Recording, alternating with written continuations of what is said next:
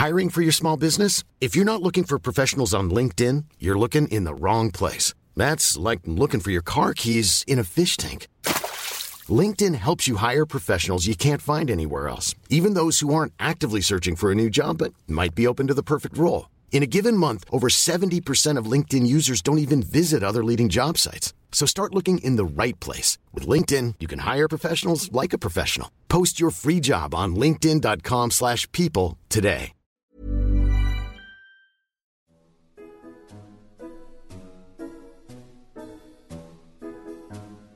My thanks to this week's sponsor, Hayloft Plants Limited of Pershore in Worcestershire. There is no better group of plants for flower power than forms of the shrubby potentilla, producing single rose-like flowers continually from June to the first frost.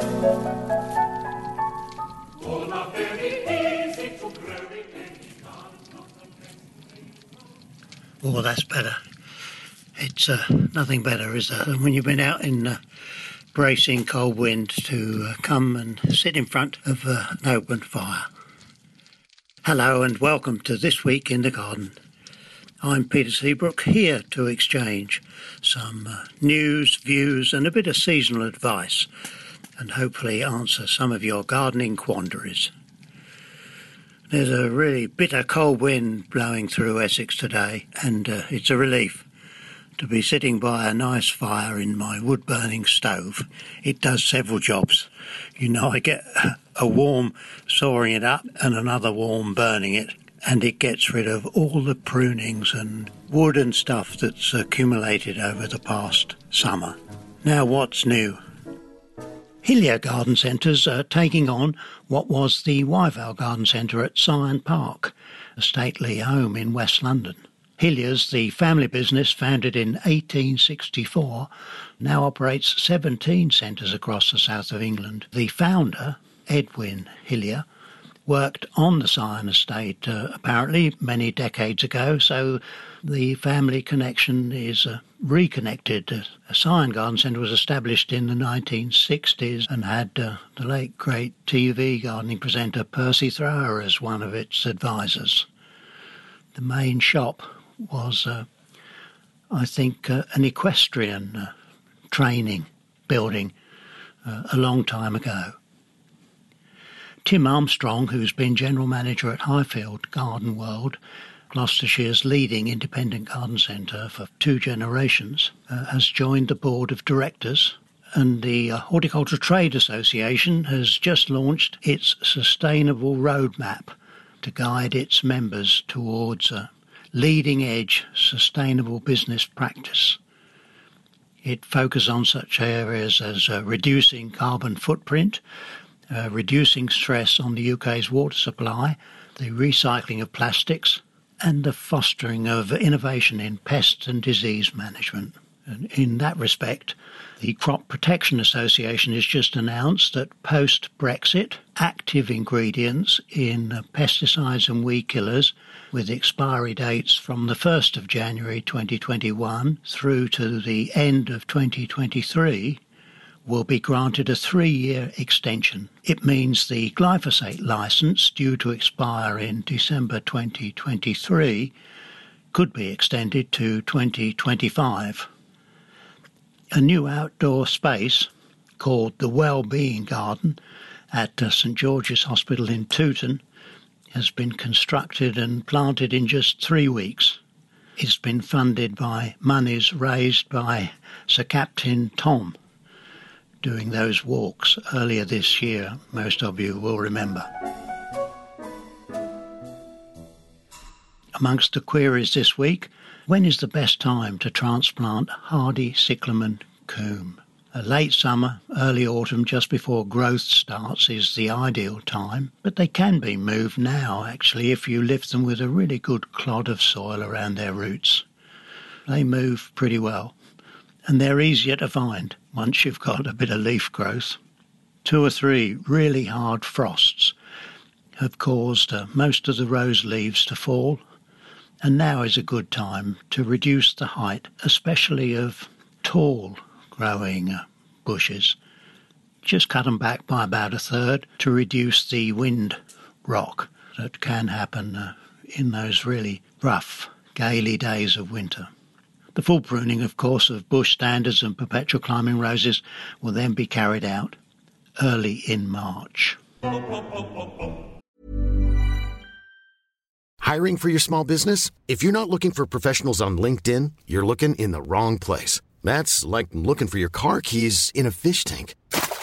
LinkedIn helps you hire professionals you can't find anywhere else, even those who aren't actively searching for a new job but might be open to the perfect role. In a given month, over 70% of LinkedIn users don't even visit other leading job sites. So start looking in the right place. With LinkedIn, you can hire professionals like a professional. Post your free job on linkedin.com/people today.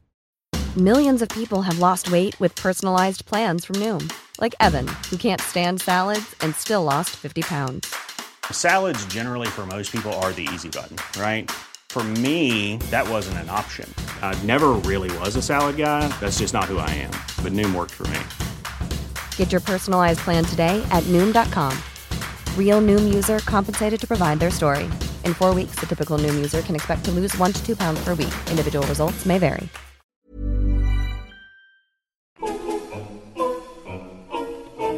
Our guest for interview today is Alan Jones from Manor View Farm in, Baltimore, Maryland, right across the pond again. Alan has, to me, is a very interesting career path. Alan, can you set the scene a little bit for us? I mean, running a very successful American nursery, but not an American originally. No, that's right, Peter. I was born in the UK and started an interest in plants from an early age, and which continued on through high school.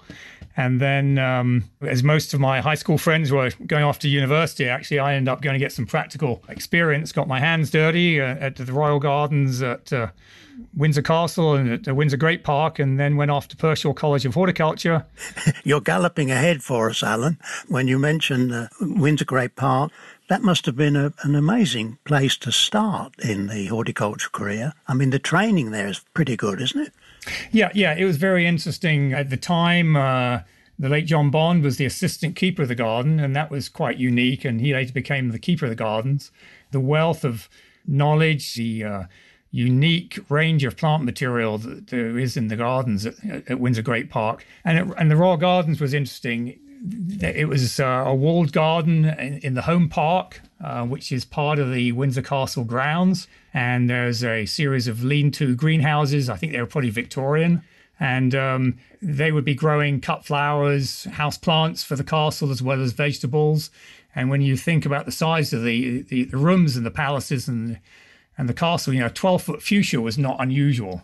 And then they also grew commercial mushrooms there, which I don't think too many people probably knew about, utilizing the horse manure from the royal stables. So I think there were probably people who were buying mushrooms at Brentford Market without realizing that they were actually royal mushrooms. But it's amazing how our paths cross. I was for 4 years a peat salesman, and we used to supply peat for casing the mushrooms at Windsor. Oh, really? So, okay, yeah. Yeah, it's an amazing world. But you mentioned John Bond. He was a pretty tough taskmaster, wasn't he? I remember working for the Victory Garden out of PBS in Boston, and the four of us of a TV crew arrived late, and Mr. Bond was not amused by these Americans arriving late. Yeah, he was, and I got to know him pretty well after I'd left, and then we communicated a lot, actually, once I came to the US and exchanged plant material till he retired. So we actually got to know each other pretty well. If my grapevine is correct, as a young man, you actually took a Greyhound bus across the States. After I graduated from Pershore, I then spent 6 weeks traveling on a Greyhound bus, which was quite interesting, and started off at Princeton, the nurseries there, because I have a family connection with the nursery through my maternal grandmother, and then just traveled for 6 weeks, ended up on the West Coast, saw a huge amount of the country, and then came back to the East Coast again. And then by the time I got back to the UK, it was time to start work at Oakover. Oh, right. That trip to the States must have really opened your eyes. I mean, the difference in scale of operation. The Americans really go for it. Yes, it was a unique experience. And at that point in time, the Greyhound buses ran through a lot of small towns, many of which they don't stop at now. So you really got to see the true American countryside and downtown cities, which was not always the best places to be dropped off by a bus at like 12 o'clock at night. But it was certainly a very unique trip, and I stopped and visited a number of nurseries. It was an opportunity just to see how the American horticultural production system was working. And having just graduated from horticultural college, it was fascinating. I admire your nerve. I think, when I left college at what would be 20, went in the army for 2 years, I'm not sure I would have had the nerve to set off across the Atlantic and then just get on a Greyhound bus and travel. Boy, you must have some nerve, yeah. What was it that prompted you then, additionally to having the family connection, to travel to North America? Well, I was looking for other opportunities within the industry, and the owner of Princeton Nurseries at that time, Bill Flemmer, a family connection, asked me if I'd like to come to the US and get involved with their propagation department. I got the necessary visas and then headed off to Princeton, New Jersey. I mean, we should explain that Princeton was an enormous nursery. In fact, probably one of the largest in the States, wasn't it? At one time, it was the largest nursery in the US. It started in about 1913, 1914. And when I was there in 1984, there's about 3,000, 4,000 acres still in production. And what kind of things were you propagating there then? It was a lot of trees and shrubs. There was obviously a lot of budding being done on the trees, but I was more involved with propagating shrubs and growing on their container production. You can imagine the numbers, the quantities were quite enormous. Yes, well, with 3,000 acres, I mean, the mind boggles at it all. But then in 2007, you upped sticks. Yes, I then took another opportunity and went down to Manaview Farm, which is in Baltimore County in Maryland, which is just north of Baltimore City. And it's a much smaller nursery, and then I ended up purchasing the nursery as well. And timing is everything, because it was a year before the recession.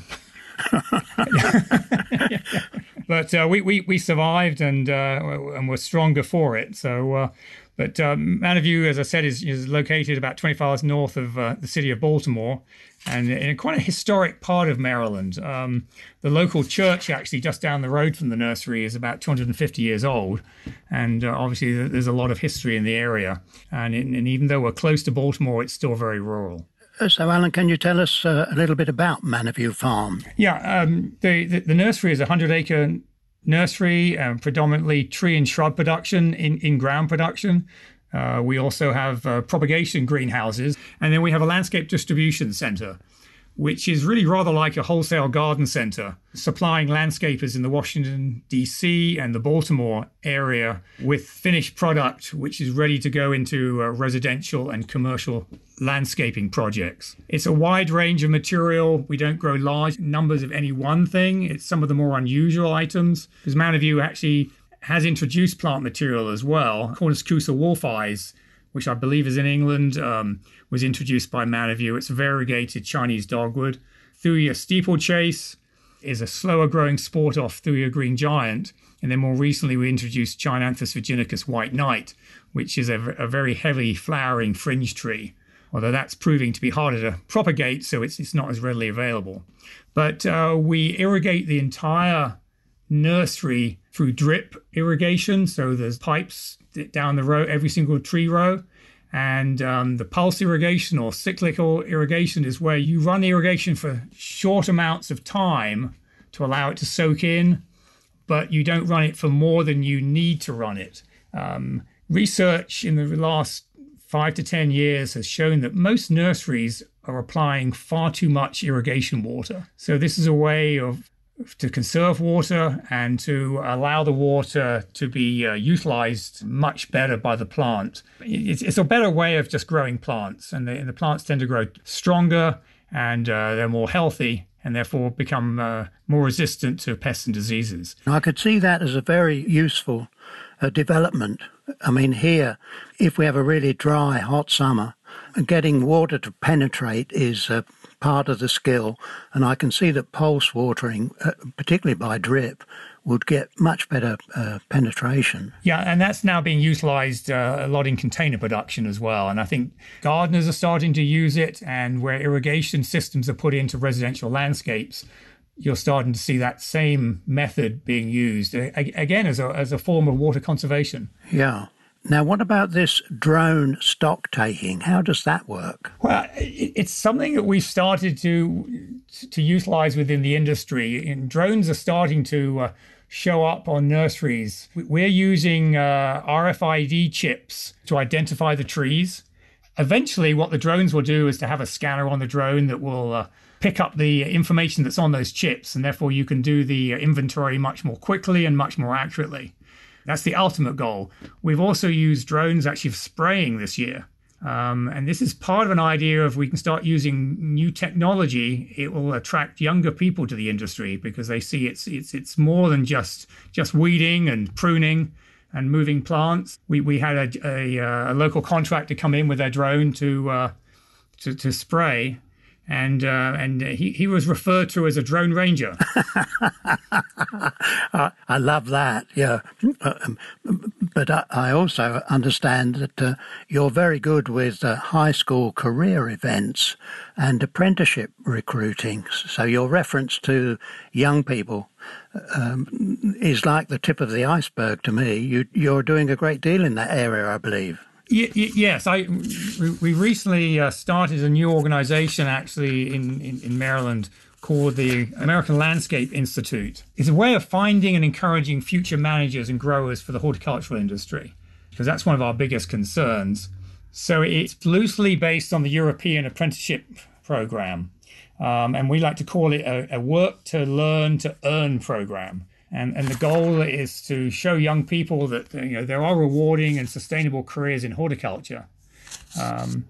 It's now in its 4th year, and it's a 2-year certificate program.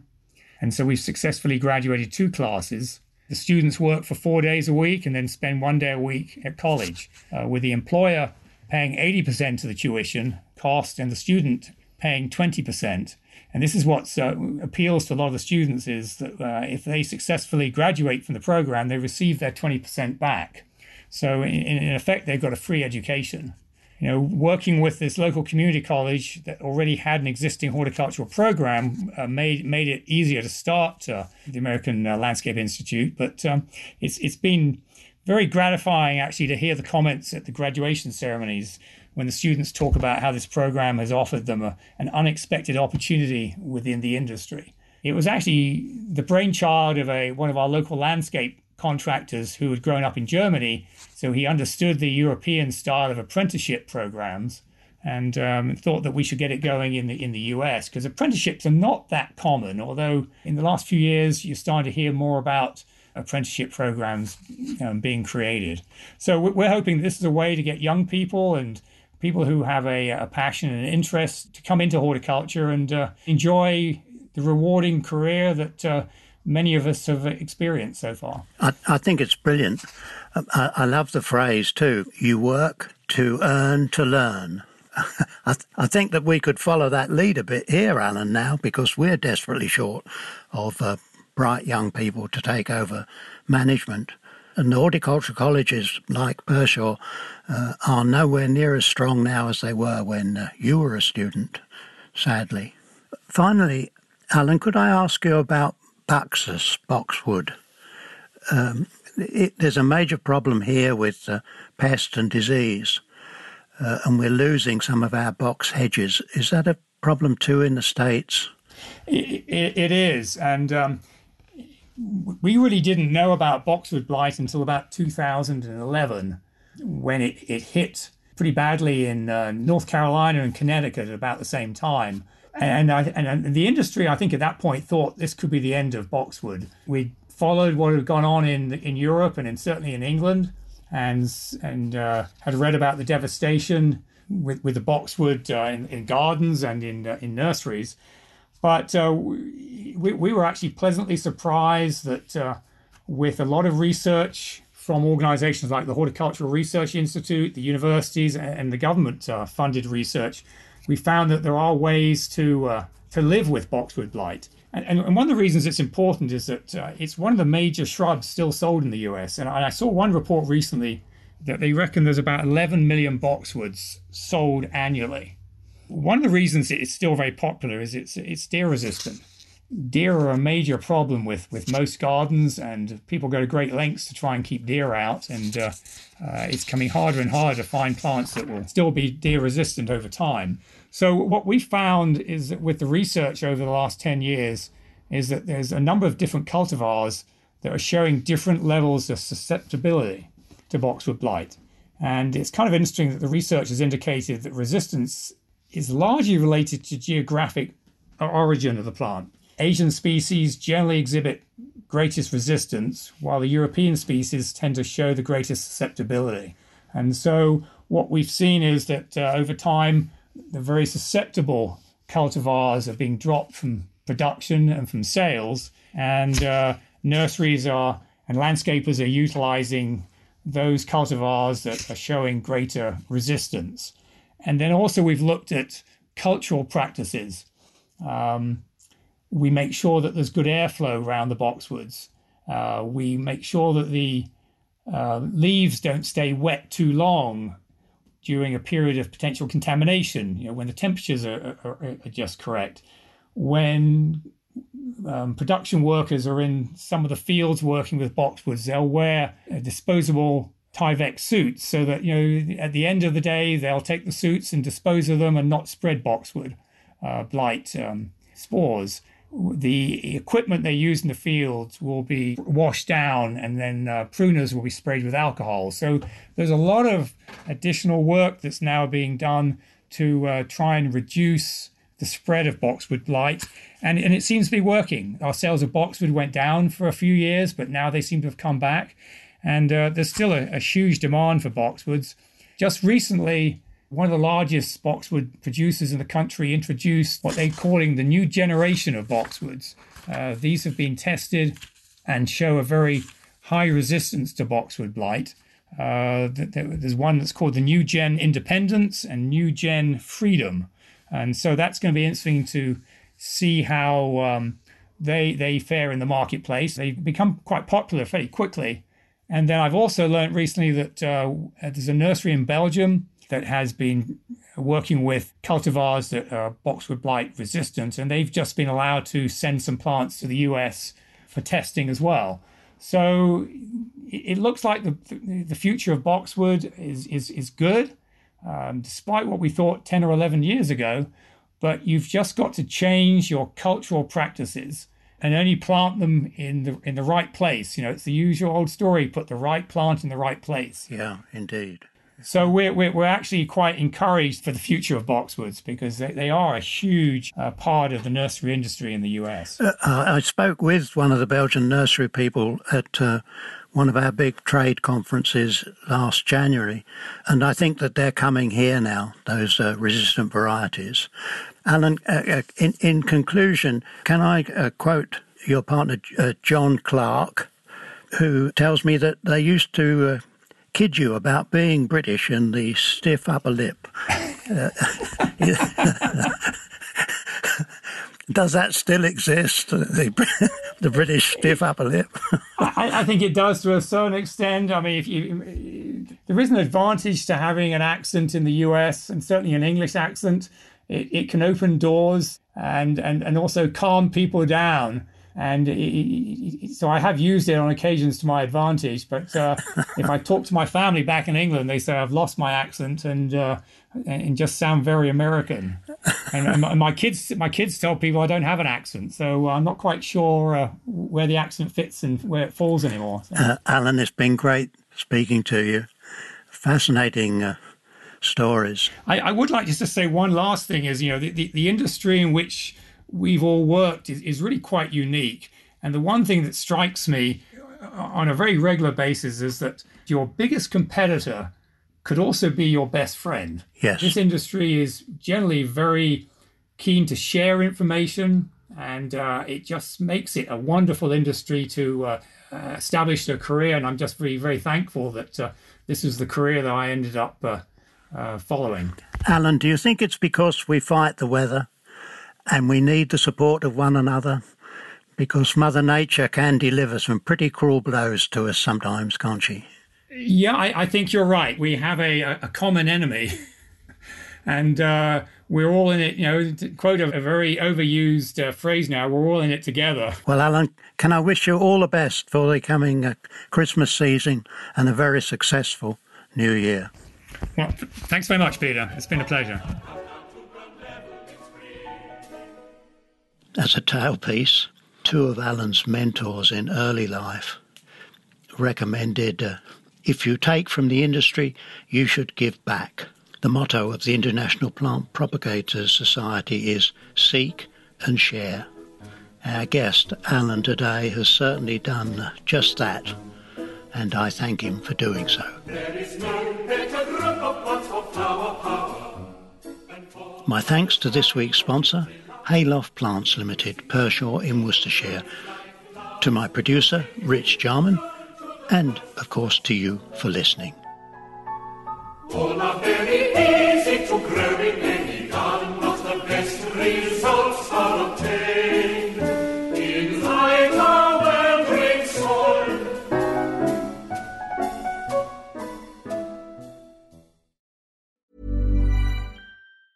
Planning for your next trip?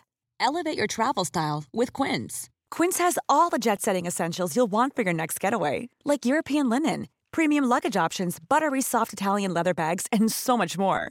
And is all priced at 50 to 80% less than similar brands. Plus, Quince only works with factories that use safe and ethical manufacturing practices.